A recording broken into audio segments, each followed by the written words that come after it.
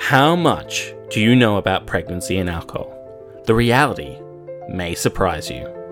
Alcohol exposure while in the womb may cause fetal alcohol spectrum disorder in unborn children. It may lead to lifelong physical and/or neurodevelopmental impairments such as problems with memory, attention, cause and effect reasoning, and difficulties in adapting to situations. For such an impactful disorder, it is rarely spoken about in the popular media. This podcast will take you behind the scenes to chat with the people who understand FASD. This is Pregnancy and Alcohol, the Surprising Reality.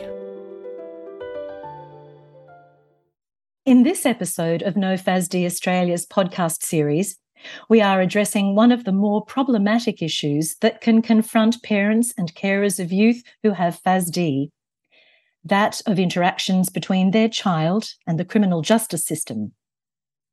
We must emphasise that no one should assume that every individual with FASD will end up entangled in the criminal justice system. However, when executive functioning is affected, when impulsivity and an inability to predict consequences are evident, this can and does occur and is an issue of real concern in the FASD community. The guest on today's interview mentions a couple of terms that we'd like to clarify at the outset. One of the terms mentioned is ableist. This refers to the notion of ableism, which is discrimination and social prejudice against people with disabilities based on the belief that typical abilities are superior. This reflects a belief that people with disabilities are inferior and focuses on the disability as defining the person. Another term that is mentioned is Banksia. This refers to the Banksia Hill Juvenile Detention Centre in Perth, Western Australia. A specialist prevalence study was conducted there, which revealed that 36% of the youth in that detention centre had FASD. This is a much higher incidence of FASD than has been recorded in any other prevalence studies conducted globally on general populations. We hope you find information shared in this podcast useful. And do remember that if this topic raises particular concerns, No FASD's helpline service is available 7 days a week in Australia by calling 1800 860 613. It's now my pleasure to introduce our interviewer, Kurt Lewis, who will introduce you to his guest for this episode.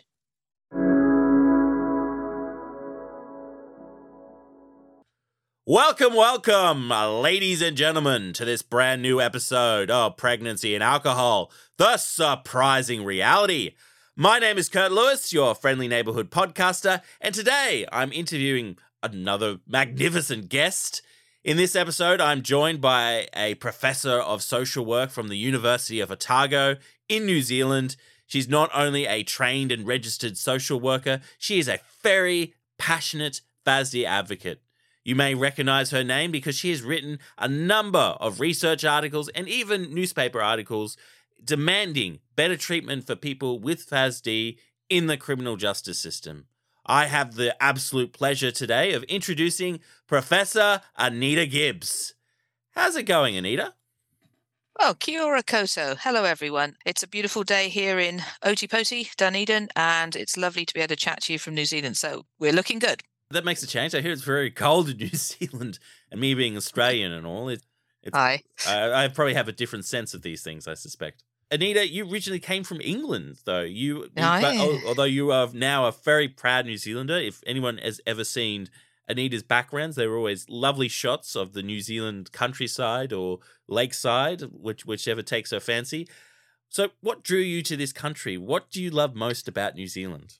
Yeah, I think there were two things. I was looking for work where I could communicate my skills as both a social worker and as a sort of criminal justice specialist in social work. So like a kind of criminologist, but with a very strong social work perspective. I could do that here better than in the UK at the time. But also I got a bad case of New Zealanditis having travelled here on holiday, and I just fell in love with the kind of more chilled aspect, the quality of life.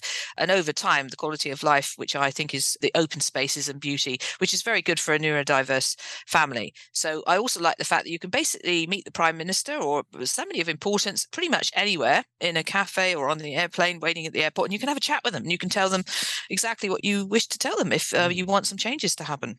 That's a very unique kind of thing because we can't do that in Australia, mainly because, just so far away. I mean, New Zealand is just probably a much smaller country than Australia is in regards to, land mass. And, everything's so far away from each other. We struggle to see anyone, really. And population, of course. Population, yes. Bigger population. But getting down to the nuts and bolts of things, Anita, you are a professor of social work at the University of Otago. What drew you to this area of study and research in the field of social work? What drew you there? Well, again, I probably emphasize the sort of social work and criminology combo because a lot of my teaching is in the criminology area, but it's informed absolutely by my practitioner focus. My own personal life, in a sense, got me into social work. I'd had a challenging upbringing. I had empathy, and I felt I could offer hope to others struggling, shall we say, when I first got into social work. But as I studied it more and really enjoyed studying, I wanted to apply those theories, frameworks, and models to real life problems that people live day to day. So I was basically a practitioner first, with a social justice heart, but I did more research, and I wanted to then start using that research to highlight the real lived experience of people who were marginalized. So most of my research is focused on, marginalized groups predominantly in the criminal justice system, and wanting to apply that to decent sort of real life strategies and interventions. That's very important work, especially marginalized groups. How did you first learn about FASD? Well, it does segue nicely into the FASD. In 2005 and 6, my husband and I were assessed and approved to adopt either locally or overseas. In the end, we went overseas to Russia. And basically, during that time of considering the adoption of our beautiful Russian young men now, we went down a kind of rabbit hole, the FASD rabbit hole, where you're looking for 3 facial features and you go like, nah, they don't look like they've got 3 facial features. That's pretty much the nub of it. Of course, we know that to be very small percentages, 10% perhaps at most, with 3 sentinel facial features. We knew when we first met our lads that they had a minimum of ADHD. We just totally could sense that they were aged 2 and 3, and they were hyperactive and impulsive from absolutely day one. And so we were never surprised that they got an ADHD diagnosis not too many years into coming back to live with their forever family. Eventually, they got the FASD diagnosis, and more recently, because we'd always suspected autism for our youngest, that was confirmed just a few months back. Taking care of children with FASD have kind of given you a very, perspective on, as kind of not only as a professional, but as a carer as well. Yes. So, Anita, you've done a lot of work for advocacy, I should say, for people with FASD. This includes writing many articles demanding better treatment for people with FASD in the criminal justice system. I've read a couple of your articles. They're really good. They take the professional perspective as well as, the carer's perspective and the people with FASD perspective very well, and puts it into a informed opinion with information to back it up. What draws you into being an advocate for this particular topic? I know that you mentioned that you've got the carer outlook as well as the professional. What drew you particularly amalgamating all this into advocating for it? Well, I think ultimately I was forced into it in some ways because of all the combination of those many hats. I mean, I wouldn't have described myself as a natural advocate many years ago, but effectively what happened to our family, or what did not happen, meant that I had to become an advocate. I mean, we were asking for helps and supports over the years for our young men, our lads, when they were younger. As soon as they reach puberty, of course, things get a whole lot worse and chaotic. We didn't get assessed early enough. And in particular with my youngest son, who's had most involvement with youth justice processes, is, his welfare and sensory needs and communication needs ultimately were not catered for early enough. So we kept asking and asking. And of course, during that time, I would upskill myself immensely, gleaning as much knowledge as I could, finding out the lie of the land, trying to, understand all the aspects of brain domains. And my own son, youngest son, was starting to get into trouble, and he was becoming exploited, victimized, and essentially became entrenched in the youth justice system. And I realized during that time, so many professionals, court officials, support workers, didn't have a clue about FASD, didn't know what I was talking about, and even neurodisabilities more broadly. So they basically classically punished my son over and over with unreasonable expectations and complex plans that he couldn't ever follow. So we had, several years of chaos with his needs not being met. And to ensure its well-being and, positive growth potential, I had to advocate, I had to use my position as a social worker, a criminology researcher. I had privilege in that respect because I had time actually to undertake extra research and education. I had time to develop some interventions and supports. I had time to run workshops and make a difference. I had time to write those newspaper op-eds and assorted commentaries. So I think that all coalesced into me being able to, not by choice necessarily, but eventually by choice, because I was almost like the last person standing. So I had a position where I could actually reach all these different media, articles, newspapers, soundbite radios, whatever. I had an opportunity. So I had, I had a privilege that I had to operate because of my vast knowledge, having done 30 years research in criminal justice and welfare and looking a lot at mental health as well, coercive practices across those systems, understanding those systems intimately, and then seeing how they were played out in my own lived experience and for many, many others, obviously, who were having that mirrored experience. Sometimes I've seen good practices, obviously, in my advocacy and seen that people do well, and I try to encourage that and want to see more of that. And then sometimes poor practices. But I basically want to highlight in my advocacy how we can move forward and, understand vulnerable youth better who are being criminalized quite often because of their neurodisabilities. I find that incredibly frustrating that we're doing that. We have all this information now. It's the 21st century. We should be doing better, especially for people with FASD who are at a disadvantage at every level of the criminal justice system. Correct. And I imagine you've seen a lot of frustration, but have you seen any positive progress when it comes to, in New Zealand, on pressing the issue in recent times? Has there been any positive progress? Thinking back, in fact, how people become entrenched and involved in criminal justice systems. When I think about that kind of predictable trajectory, school to care, prison pipeline, and we're seeing that mirrored in some of our survivor stories during our current Royal Commission for Abuse of Care inquiry, where there's 3 or 4 generations, when what you're seeing is the unidentified group with neurodisabilities who are incredibly vulnerable, and then they get locked in to the criminal justice system, through failing education or education failing them. I must say that absolutely education failing them. They're not picked up early enough, are they, to get the support that they need. And there's a certain group of people. And so it's whether or not we can actually highlight what's going on for a certain group of people. And there's some great researchers in Australia, Eileen Badry, Ruth McCausland, Leanne Dowse, I think, and they write a lot about criminalisation process from care to prison pipelines. And they've sort of identified not only is it sort of trauma, not only is it certain factors in terms of being out of home care, it's those who have cognitive disabilities, it's those in specialised placements and residential care in particular, who have obviously stints in residential placements, whether they're justice or care and protection. These are vulnerable children. And you've got researchers like that. You've got my own experience where I'm sort of pointing out those sort of ableist norms and expectations in society. And we're trying to educate more broadly to put it out there to see if we can actually see positive change, and so that those children get diagnosed earlier. So what I guess I've seen in terms of some of the positive progress, is we had an action plan developed 2016 to 2019. It's still being operated, even though we haven't actually updated the plan. A lot of those categories of supports and helps, there are actions occurring, and we've all been involved in that process, NGOs, individual parents, advocates, individual agencies. We need to see more action systemically, of course. But what I've seen is that things like we had a bill that was going to be far more punitive. It was called the Demerit Bill, I think it was, for 16 to 18-year-olds or young ones.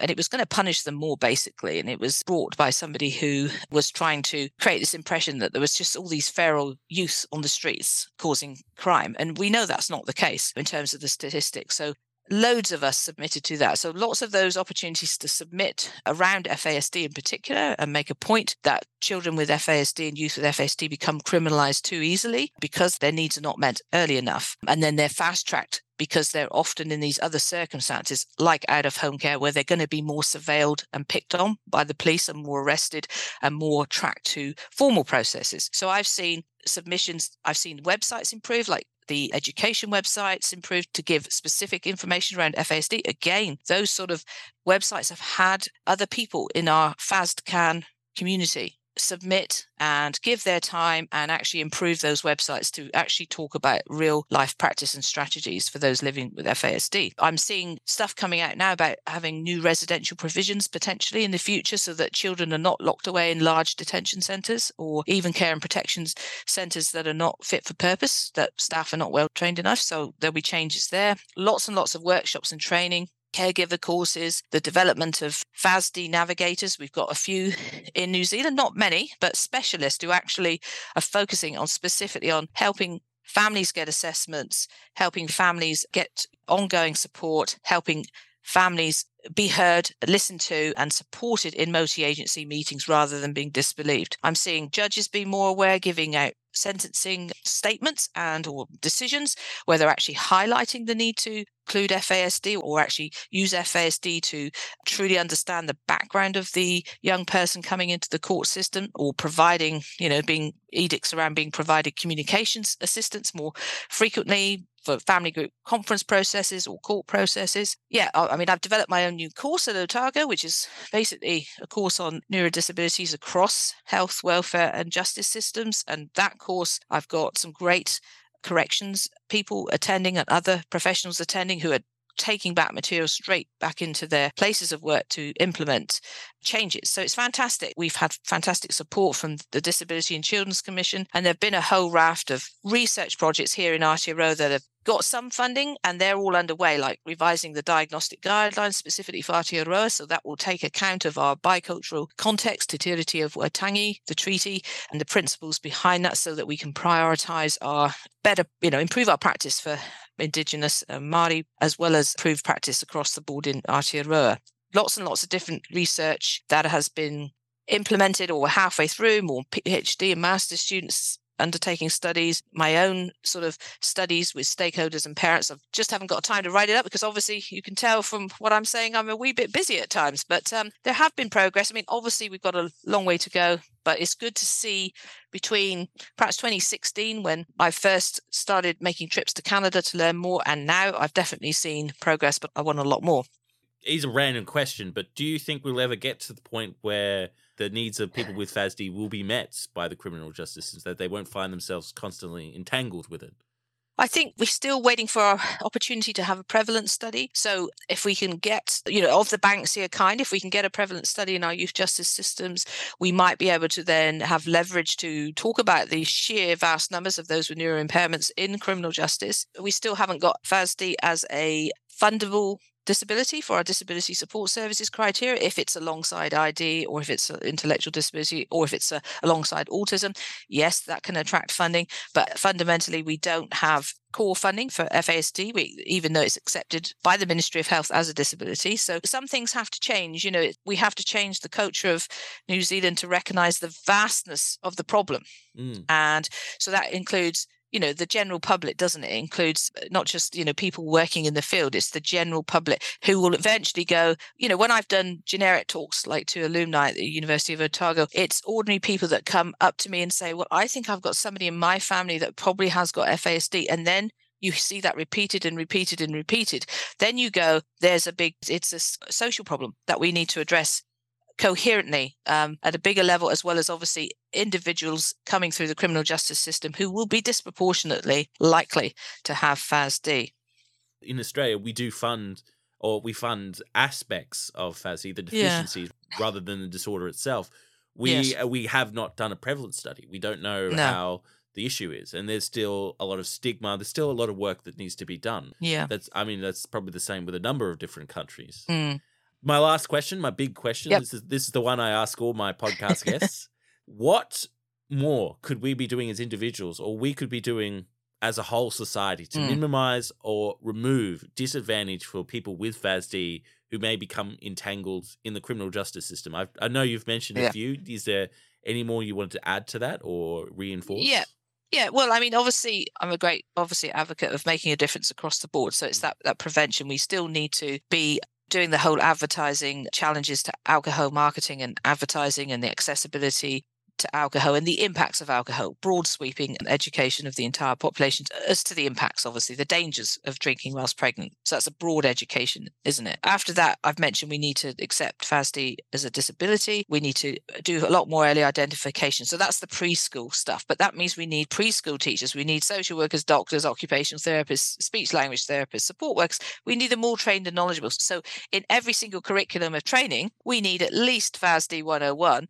And for others who are going to spend a lot of time with children and youth living with FASD, they need more intensive training, so that they can actually get to the nub of what it is to live with this disability and what are the best interventions to make a positive difference. And so then we need to train everyone in the criminal justice system, of course, because that naturally follows. If we're trying to, first of all, we obviously need to divert the UN Convention, General Comment 19, I think it is, for Convention of Rights of Children, talks about the fact that we absolutely need to divert from justice processes those who have FASD, autism, other neurodisabilities. So that needs to be a mission of the police. They really, at the outset, need to be working really hard to divert children. But of course, if we don't identify them, it's difficult to divert them. So we do need them identified as having neurodisabilities, specifically FASD. But then we need all of those criminal justice folks to get up with the play, trained and knowledgeable specifically for FASD, and understand the processes of their alienation and criminalization through the court processes, which is why we need to get them diverted and also operate plans of diversion through family group conferences or other ways so that those plans end up in discharge in court. They don't end up in convictions. They always end up in discharge. It doesn't matter how many times they need to keep doing that for youth, so that we don't actually have any kids with FASD with, serious criminal records before they're 18. And so therefore they're at high risk of them being sent to prison if they do one thing post 18. So people also generally need patience, huge amounts of patience. Caregivers should be training, I reckon, and should be appreciative of all that unpaid labor and love. In a sense, they're giving all of their time, but they're experts in their own, situations. They can train professionals, and professionals need to be humble and want to learn from them, because people are generally in the criminal justice system are incredibly intolerant, and they get angry when kids just fail a few rules or break a few conditions. And so they penalize them and punish them for those breakages of rules. Yet we know as parents that those children are just more likely to break the rules. It's just a natural thing, with their impulsivity and their executive functioning challenges. So we need to stop putting barriers in disabled children's paths that increase punishment and exclusion for them. We need to stop before they're getting into trouble. And we need to keep these children in their homes for longer, at school for longer, and meaningfully occupied, so they're not discriminated. They're not fast-tracked to being locked up. All of us want the best for our children. So, those are some of the things that I would try and want to see happen on a more regular basis. I definitely think we need more knowledge about FASD out there, because the lack of knowledge causes a lot of caregiver stress, as well as it would be difficult to help someone with FASD, for someone like a speech pathologist or pediatrician who knew nothing about this disorder. Yeah. That's really common. It's stupidly common, I think, in some respects. Yeah. Yeah, so it goes back to a lot to base training. So, I'm offering a new course now. It's not necessarily at the base training level yet, but it will hopefully filter into base training for social workers and other would-be professionals. But we need to see that mirrored across every training establishment for every possible type of profession, more and more, not just an hour on this thing that most people call fetal alcohol syndrome, which is so outdated, as we know. We want to actually have full courses on what FASD is, or certainly, neurodivergent conditions, but really looking at that from a critical disability perspective, utterly.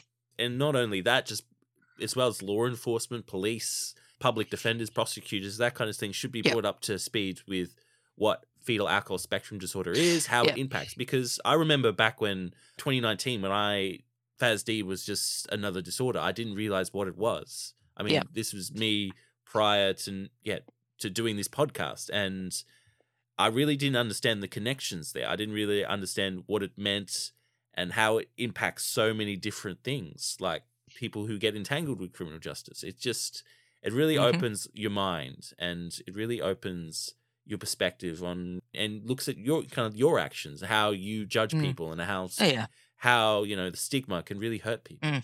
Yeah. And I mean, ultimately, I know we're finishing up soon, but when I think about being a parent of children with FASD is that it changes you forever. I mean, sometimes it can crush parents, but more often than not, it helps you become a better person. You become more tolerant of everyone around you. Things that used to be important are less important. You don't sweat the small stuff. You just actually embrace the beauty of life around you, and you look for the beauty always in your children, and you try to share that with others and hope that others will join you in that journey of tolerance and inclusivity. Anita, I'd like to thank you so much for coming on the podcast and sharing your knowledge, your perspective, and your energy with the podcast. Thank you so much. Thank you so much. It's always a wonderful privilege to hang out with you, Kurt, and look forward to other opportunities in the future. I'm sure they will. Thank you. Kia ora. Thank you for listening to this episode of Pregnancy and Alcohol, The Surprising Reality. Please tune in next week for another episode of our little podcast. If you like this podcast episode, then please show your support by leaving a rating and review on iTunes. Every little bit helps. All rights reserved. For more information about FASD, then please go to www.nofasd.org.au.